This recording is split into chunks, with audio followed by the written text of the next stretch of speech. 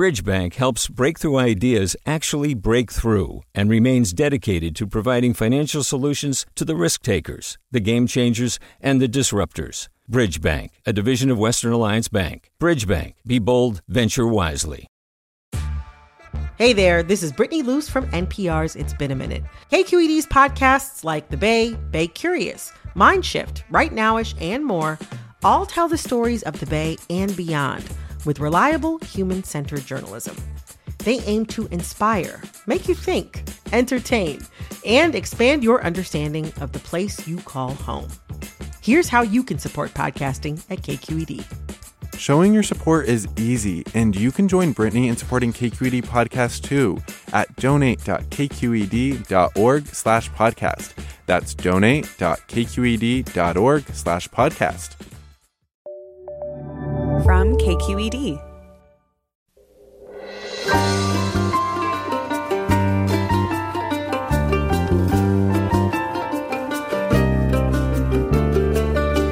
From KQED Public Radio in San Francisco, I'm Mina Kim. Coming up on Forum, we'll look at why an LA Times expose of the California man who claimed he invented hot Cheetos has caused a stir. First, though, the U.S. Supreme Court has set the stage for a major ruling on abortion by announcing this week that it will review a Mississippi law banning abortions after 15 weeks of pregnancy. Legal observers say the move could mean Roe v. Wade, the case that established a constitutional right to an abortion, is in jeopardy. We learn more right after this news.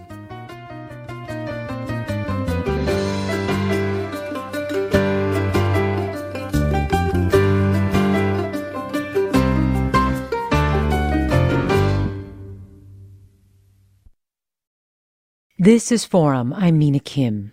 Roe v. Wade, the landmark 1973 decision, established a constitutional right to an abortion before a fetus is viable or able to live outside the womb, which generally occurs at about 24 weeks.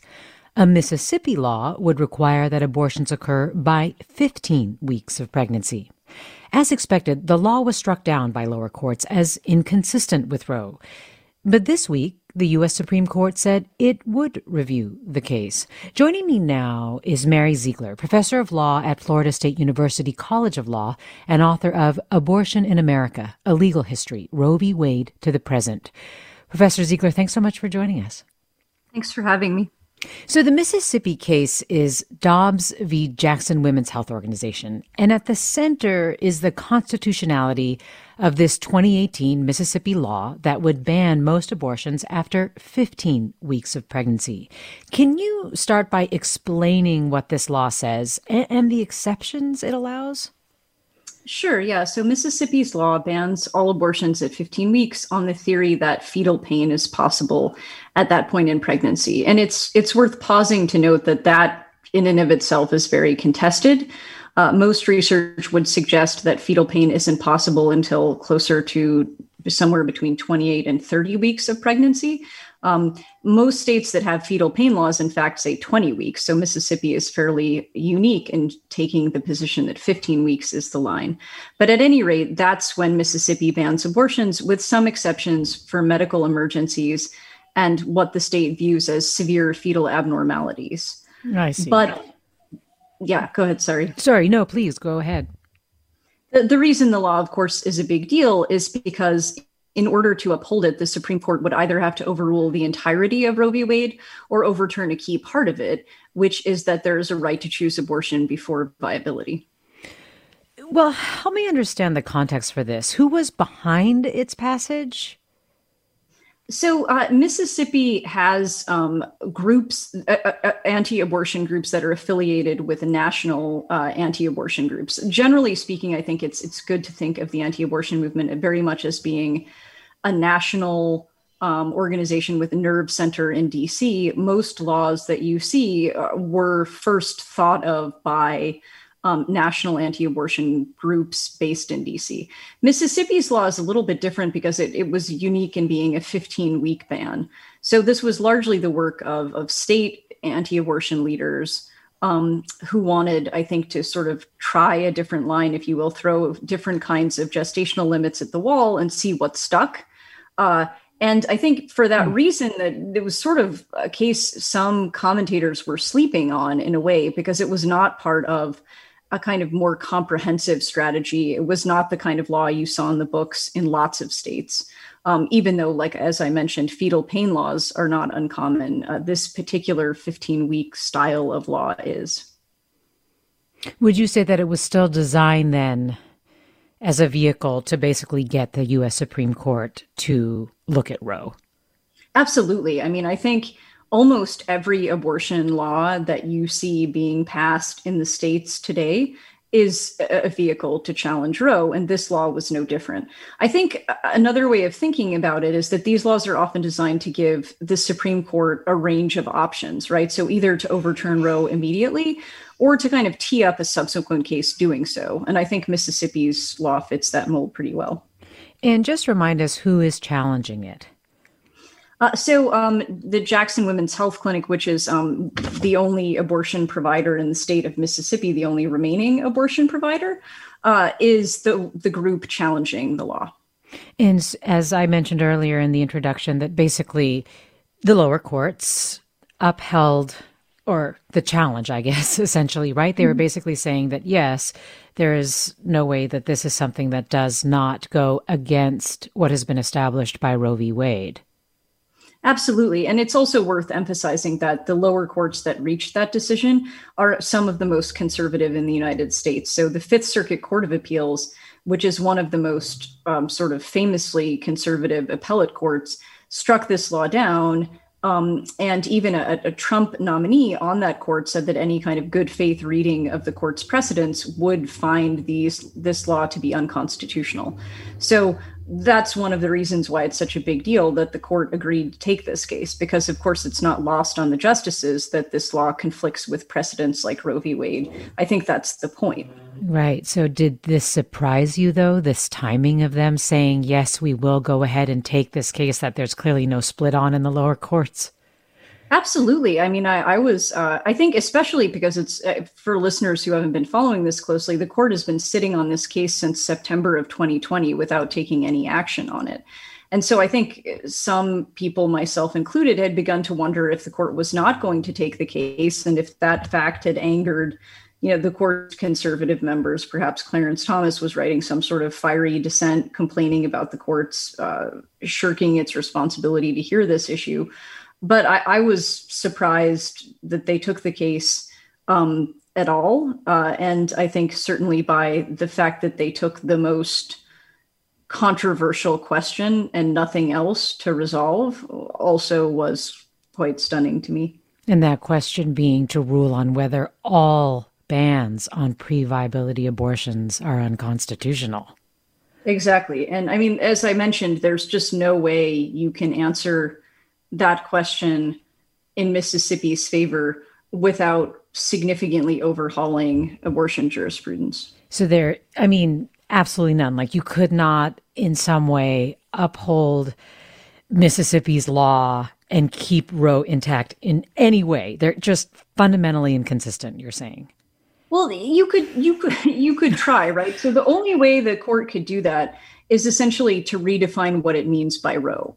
And there actually is some past examples of this. So in 1992, we had a similar conservative supermajority. The court essentially decided to keep what it called the essential holding of Roe, which had two components: viability as the limit and the idea of a right to choose abortion. Right. So it's conceivable that the court could say, viability is unworkable, it changes with technology, it doesn't make moral or ethical sense, it's no longer essential, but we're going to keep the other thing, the idea of a right to choose abortion. Of course, practically then the question would become, if viability isn't the line, then what is? Yes. And is there any line, right? Or are bans at fertilization now possible? Mary Ziegler is professor of law at Florida State University College of Law. She specializes in the legal history of reproduction, the family, sexuality, and the Constitution. And we're talking about the Supreme Court's decision this week to review a Mississippi abortion law and what that could mean for Roe v. Wade. You, our listeners, are invited to join the conversation if you'd like. Are you worried about the future of Roe? Have you had an abortion or ever had difficulty accessing one? Give us a call, 866-733-6786. Again, 866-733-6786. You can also get in touch on Twitter or Facebook at KQED Forum, or email your questions to forum@kqed.org. Okay, so now all eyes are on the Supreme Court. We have this newly constituted 6-3 conservative majority. I know it's impossible to predict how this will go, but can you just talk about the changes on the court and why abortion rights proponents are so nervous? I mean, we do talk about, of course, the threat to Roe, but just generally the likelihood, I think, and how this has played out in terms of their decision to take it is what's been a little bit stunning, as you said. Yeah, well, so the court changed significantly during Donald Trump's 4 years in office.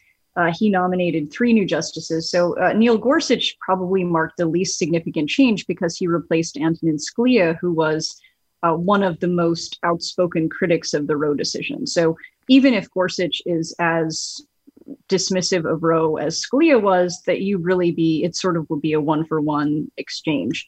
Of course, probably the most significant change when it came to abortion in the court was the retirement of Anthony Kennedy in 2018 and the confirmation of Brett Kavanaugh that same year. Of course, Kavanaugh promised Susan Collins that he would respect precedent and, at least in Collins' telling, would not reverse Roe. But since being on the court, Kavanaugh has pretty consistently voted that abortion regulations are constitutional. And there's no reason to think that that will change, even if the kinds of regulation he's looking at become more extreme. And then, of course, when Ruth Bader Ginsburg passed away in 2020, she was replaced by Amy Coney Barrett. We don't have a particularly good read on what Coney Barrett will do in the court, simply because she hasn't really ever written an entire opinion on abortion. But she was certainly selected in part because she personally is profoundly opposed to abortion, has written things indicating that she doesn't think that there's a right to abortion and so on. So obviously we don't have a paper trail when it comes to Amy Coney Barrett, the Supreme Court justice, but Amy Coney Barrett, the human being, the individual, certainly doesn't think that Roe was rightly decided.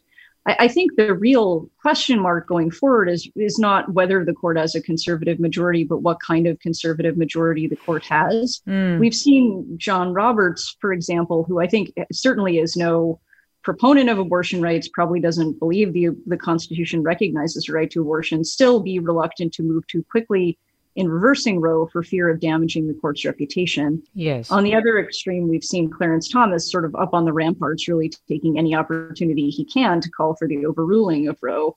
And so the question in Dobbs is going to be where, the 3 Trump nominees fall along that. And we have reason to believe, because the court took this case, that they may find themselves a little closer to Thomas than to Roberts. Yes, because there was this idea that the court would likely tinker around the edges of Roe and not do something so dramatic, as you're saying, in part because of John Roberts' concerns as well. But by taking this case, that has really thrown that into question. Absolutely, right. And I think certainly that doesn't necessarily mean the court will say Roe is overturned in one fell swoop. But if the court is willing to take on this kind of bold action this quickly, it's sort of hard to see what would be stopping them from overturning Roe, if not this year, then, or not, it wouldn't be this year, if not in 2022, then in 2023 or 2024. We're talking about the Supreme Court's decision this week to review a Mississippi abortion law. We're talking about what that could mean for Roe v. Wade, and you, our listeners, are invited to weigh in. If you have questions, concerns, 866-733-6786 is the number. You can also reach us on Twitter or Facebook at KQED Forum, and you can always email your questions or comments to forum@kqed.org. More with Mary Ziegler, professor of law at Florida State University College of Law. After the break, stay with us. I'm Mina Kim.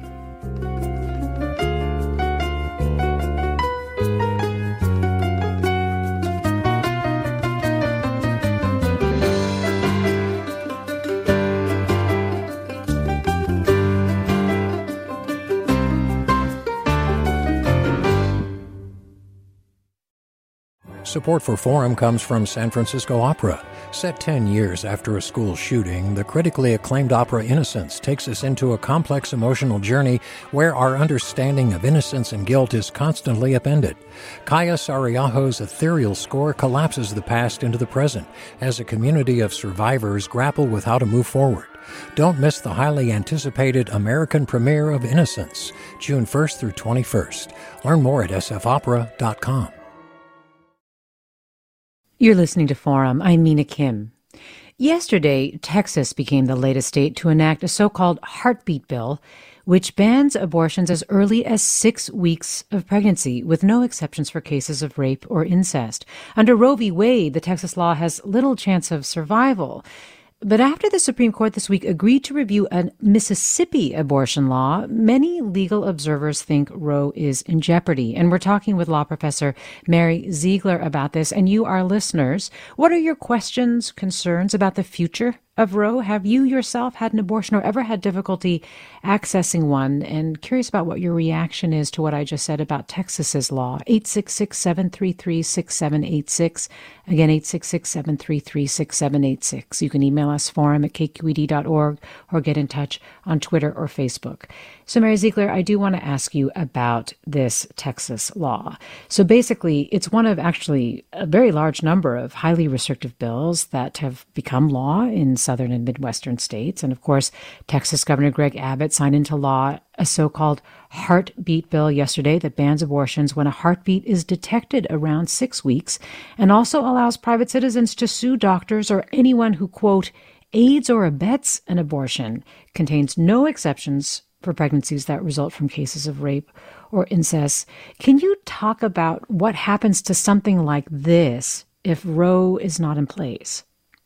Well, it goes into effect, and Texas is hoping that its law could actually be enforceable even if Roe is in place, because Texas is hoping that by kind of outsourcing the enforcement of this law to really basically anyone in Texas who wants to sue, that the state won't be in the crosshairs of abortion providers and patients who are arguing that the law is unconstitutional. So Texas is hoping that it won't really need to wait until after Roe is gone to enforce this law, and probably more importantly, to avoid paying really hefty legal fees if the state is wrong about the court upholding a heartbeat bill. But I think if Roe were gone, states most likely could do whatever they wanted when it came to abortion. It's conceivable, though not likely, that the Supreme Court would eventually recognize fetal personhood under the Constitution. That's certainly what anti-abortion lawyers are ultimately gunning for. And if they did that, then abortion would be illegal in California as well as in Alabama. But that's not likely to be the outcome soon. The likely outcome in the near term will be the court saying simply that there is no constitutional right to abortion, which means states are free to do whatever they want. And in California, for example, we have a state legislature that would be unlikely to limit access to abortion, at least in its current form. But it sounds like that would be could that potentially be just a harder thing to justify as time goes on? I mean, should people here feel totally safe? No, I mean, not depending on who's on the Supreme Court, right? Because if the Supreme Court recognizes, fetal personhood or a right to life, then that wouldn't allow states the freedom to do what they want anymore. I don't think there are 5 votes on the Supreme Court for that right now, but there's no saying in the future that that won't be the case. I think in California, the concern would be more something that we often see, which is that the people who are often the most vulnerable, to things like abortion bans, are often, low-income people of color living in the South and the Midwest, who, of course, will be immediately affected if Roe is gone. And though that wouldn't change, of course, for people in California, but that could have consequences that would be significant, hopefully, to anyone who's paying attention. Yes. Well, let me go to some calls, and I'll start with Camila in Sebastopol. Hi, Camila. Hi there. Hi. What's on your mind? Well, I wanted people to know what happens when a legal abortion is not available. So in 1969, you couldn't get an abortion in California where I live. And unless there was a psychological evaluation or whatever, and it was too late. I was 4 months pregnant because I was terrified of my parents. And when they discovered it, they flew me down to Mexico with my mother to Mexico City, where I had a backroom abortion. It wasn't particularly clean. It certainly wasn't a nice place to be. They sedated me, but I woke up in the middle of it, hearing my mother screaming. And I don't know why, because she never would tell me what she saw and what happened. But when I left there, I hemorrhaged massively, came home with a terrible infection, and was never able to have children after that. Camila, thank you for sharing that story. I'm very sorry that that happened to you, and I can't tell you how much I appreciate the courage you have to share it. Mary Ziegler, Camila's story is reminding me of a couple of things. One is that what a lot of people are talking about is the importance of sharing the stories about, especially those who are abortion rights proponents, about the importance of sharing your stories, and that the fact that people are often not doing that is part of the problem. So I appreciate Camila's point. But then there's also, of course, what she's more broadly talking about, which is the consequences of when they are not legally available. Mm-hmm.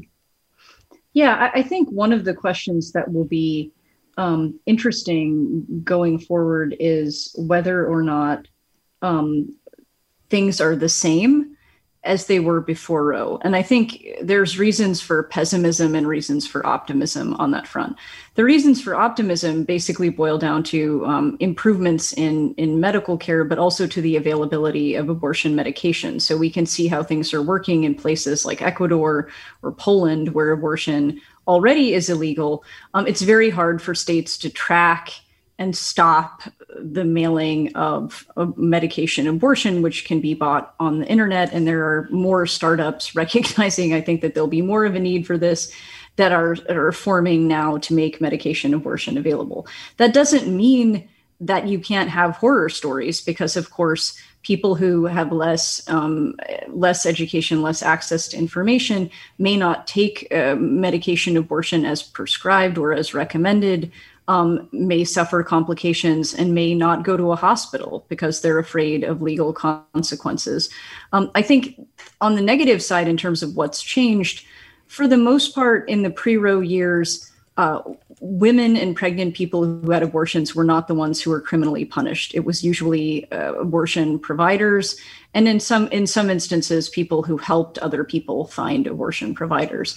It's sort of hard for me to see logistically how states could stick to that model, even though that's what they're saying, if we're looking at a world where medication abortion is available. Because, of course, California is not going to want to extradite the doctor prescribing the medication abortion to a patient in Alabama. But the patient who lives in Alabama will be there for the taking if the state chooses to prosecute. So I think long term, we'd be looking more likely at people seeking abortions potentially being susceptible to criminal prosecutions and prison time for choosing to do that. Let me go to Ann in Martinez. Hi, Ann. Hello. I'm going to be 81 this year, and in the early 60s, I helped 2 women pay for their trips to the Caribbean to have abortions. Not because I'm very fond of abortions. I don't think I would have ever had one in my own life, but I believe that it's the right of a woman to do that. If I need to, I will be out with my 2 canes picketing to make sure that this doesn't happen to women in this day and age.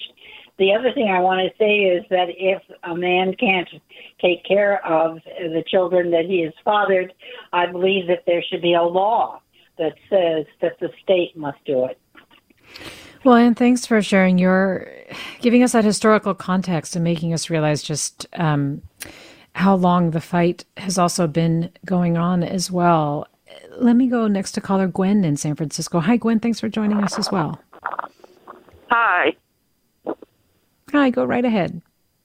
I'm in my 70s, and I had an abortion the very first time I did it.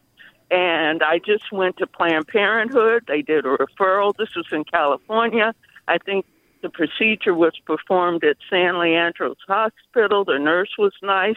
It was easily done. And I wasn't careless. Before I even started having sex, I was on the pill, but it just didn't agree with me. And they didn't have back then all the good birth control that they do now. And speaking of birth control, you know what's going to happen if they overturn Roe versus Wade? They're going to go after our birth control because these people are anti-sex, period. And one last thing, did you guys know you can get an abortion in Italy? You can also get one legally and safe in Mexico. So why is America still, hung up on, abortion and women's rights to choose? Well, Gwen, thanks for sharing your perspective. Mary Ziegler, I think what we're hearing, Gwen asked, why is America? But I think in many ways, what this fight kind of overshadows is the fact that, at least according to Pew, for example, a clear majority of Americans do say that abortion should be legal in all or most cases.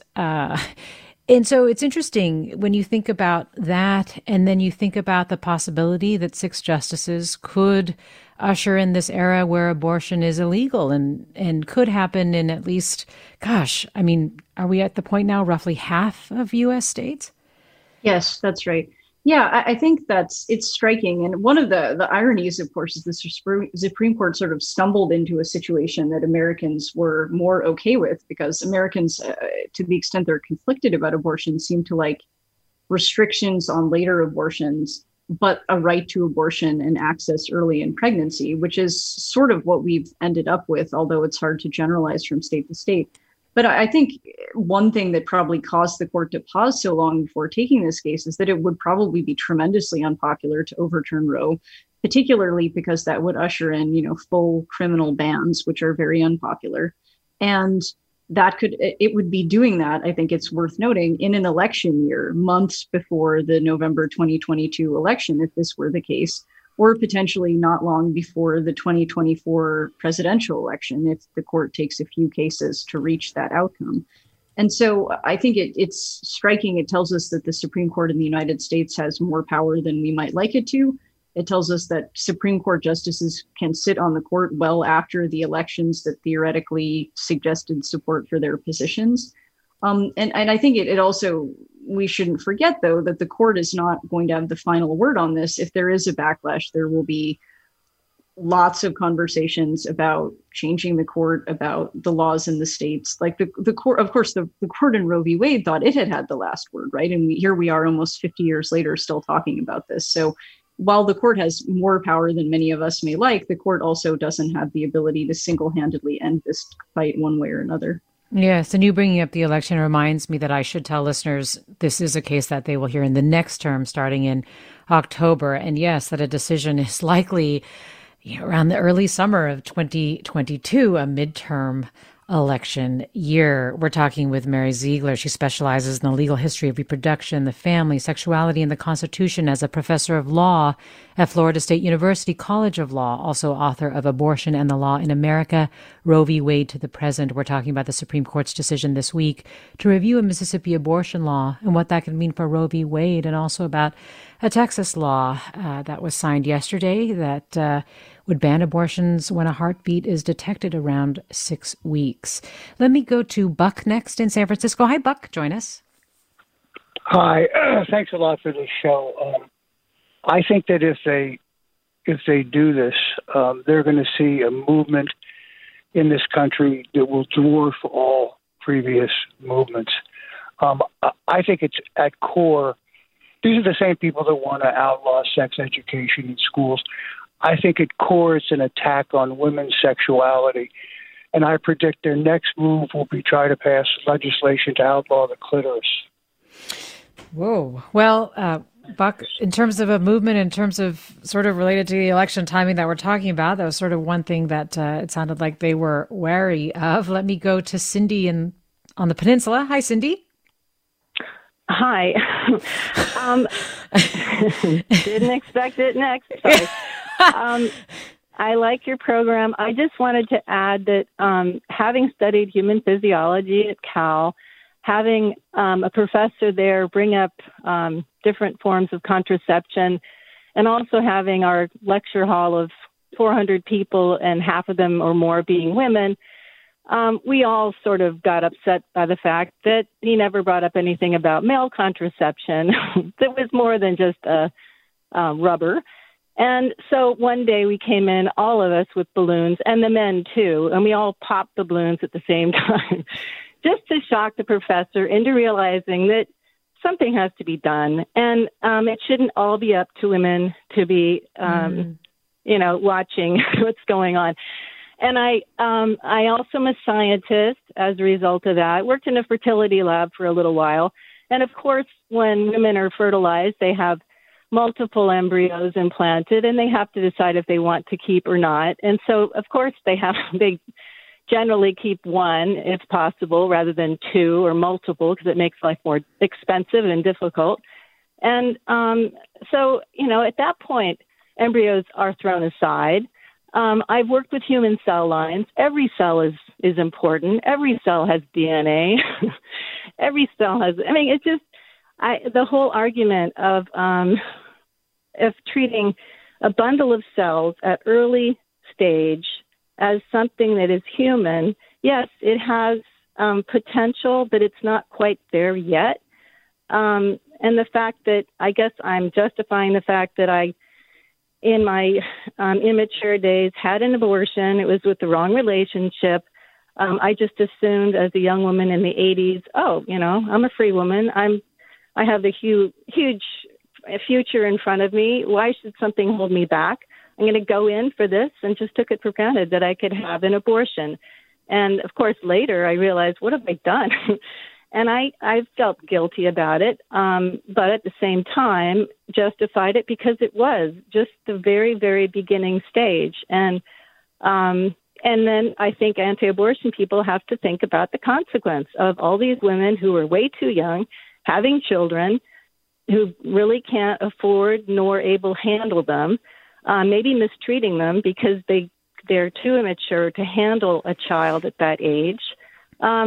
And all these poor children in foster care who then have no place to go. And the whole administration having to handle this cost of foster children. Yeah. And how would it feel to be a foster child? No, you weren't wanted. So, they just have to go through all the steps of what they really care about and what is precious. Well, Cindy, thank you for bringing all that in. And Mary Ziegler, we just have a minute or so left. But I guess ultimately, as we hear these comments, and I do so appreciate the people who have called in today with their thoughts and comments and stories as well. I mean, what do you feel like is fundamentally at issue here when we're seeing this, basically this debate, this fight take place across our country and in our courts? Well, it's always been about more than the Supreme Court. As a lot of the listeners who've called in have suggested, this is about people's lives. And from even a more abstract standpoint, this is about very different visions of what the good life looks like, what equality means, what dignity means, when life begins. And all of those issues are things that the Supreme Court can't resolve. And so at a moment, I think if you're a supporter of abortion rights that you might find scary, it's a good thing to remember that the Supreme Court won't ever put an end to that and can't, right? So this case, Dobbs, will be a point on a much longer road. Well, Professor Ziegler, we really appreciate you coming on today. It's always a pleasure. Thanks for having me. Mary Ziegler, Professor of Law at Florida State University College of Law. Thank you to our listeners for their questions and comments. Thank you to Susan Britton, our producer, for producing today's segment. Stay with us for more of Forum. I'm Mina Kim.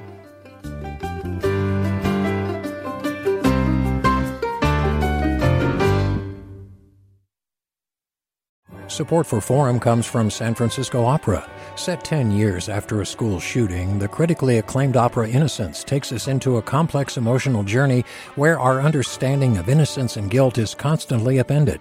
Kaya Sariaho's ethereal score collapses the past into the present as a community of survivors grapple with how to move forward. Don't miss the highly anticipated American premiere of Innocence. June 1st through 21st. Learn more at sfopera.com.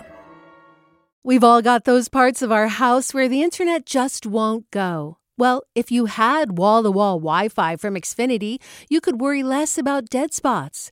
Because with wall-to-wall Wi-Fi from Xfinity, you get fast speeds, reliable connection in every room, and power for all of your devices, even when everyone's online.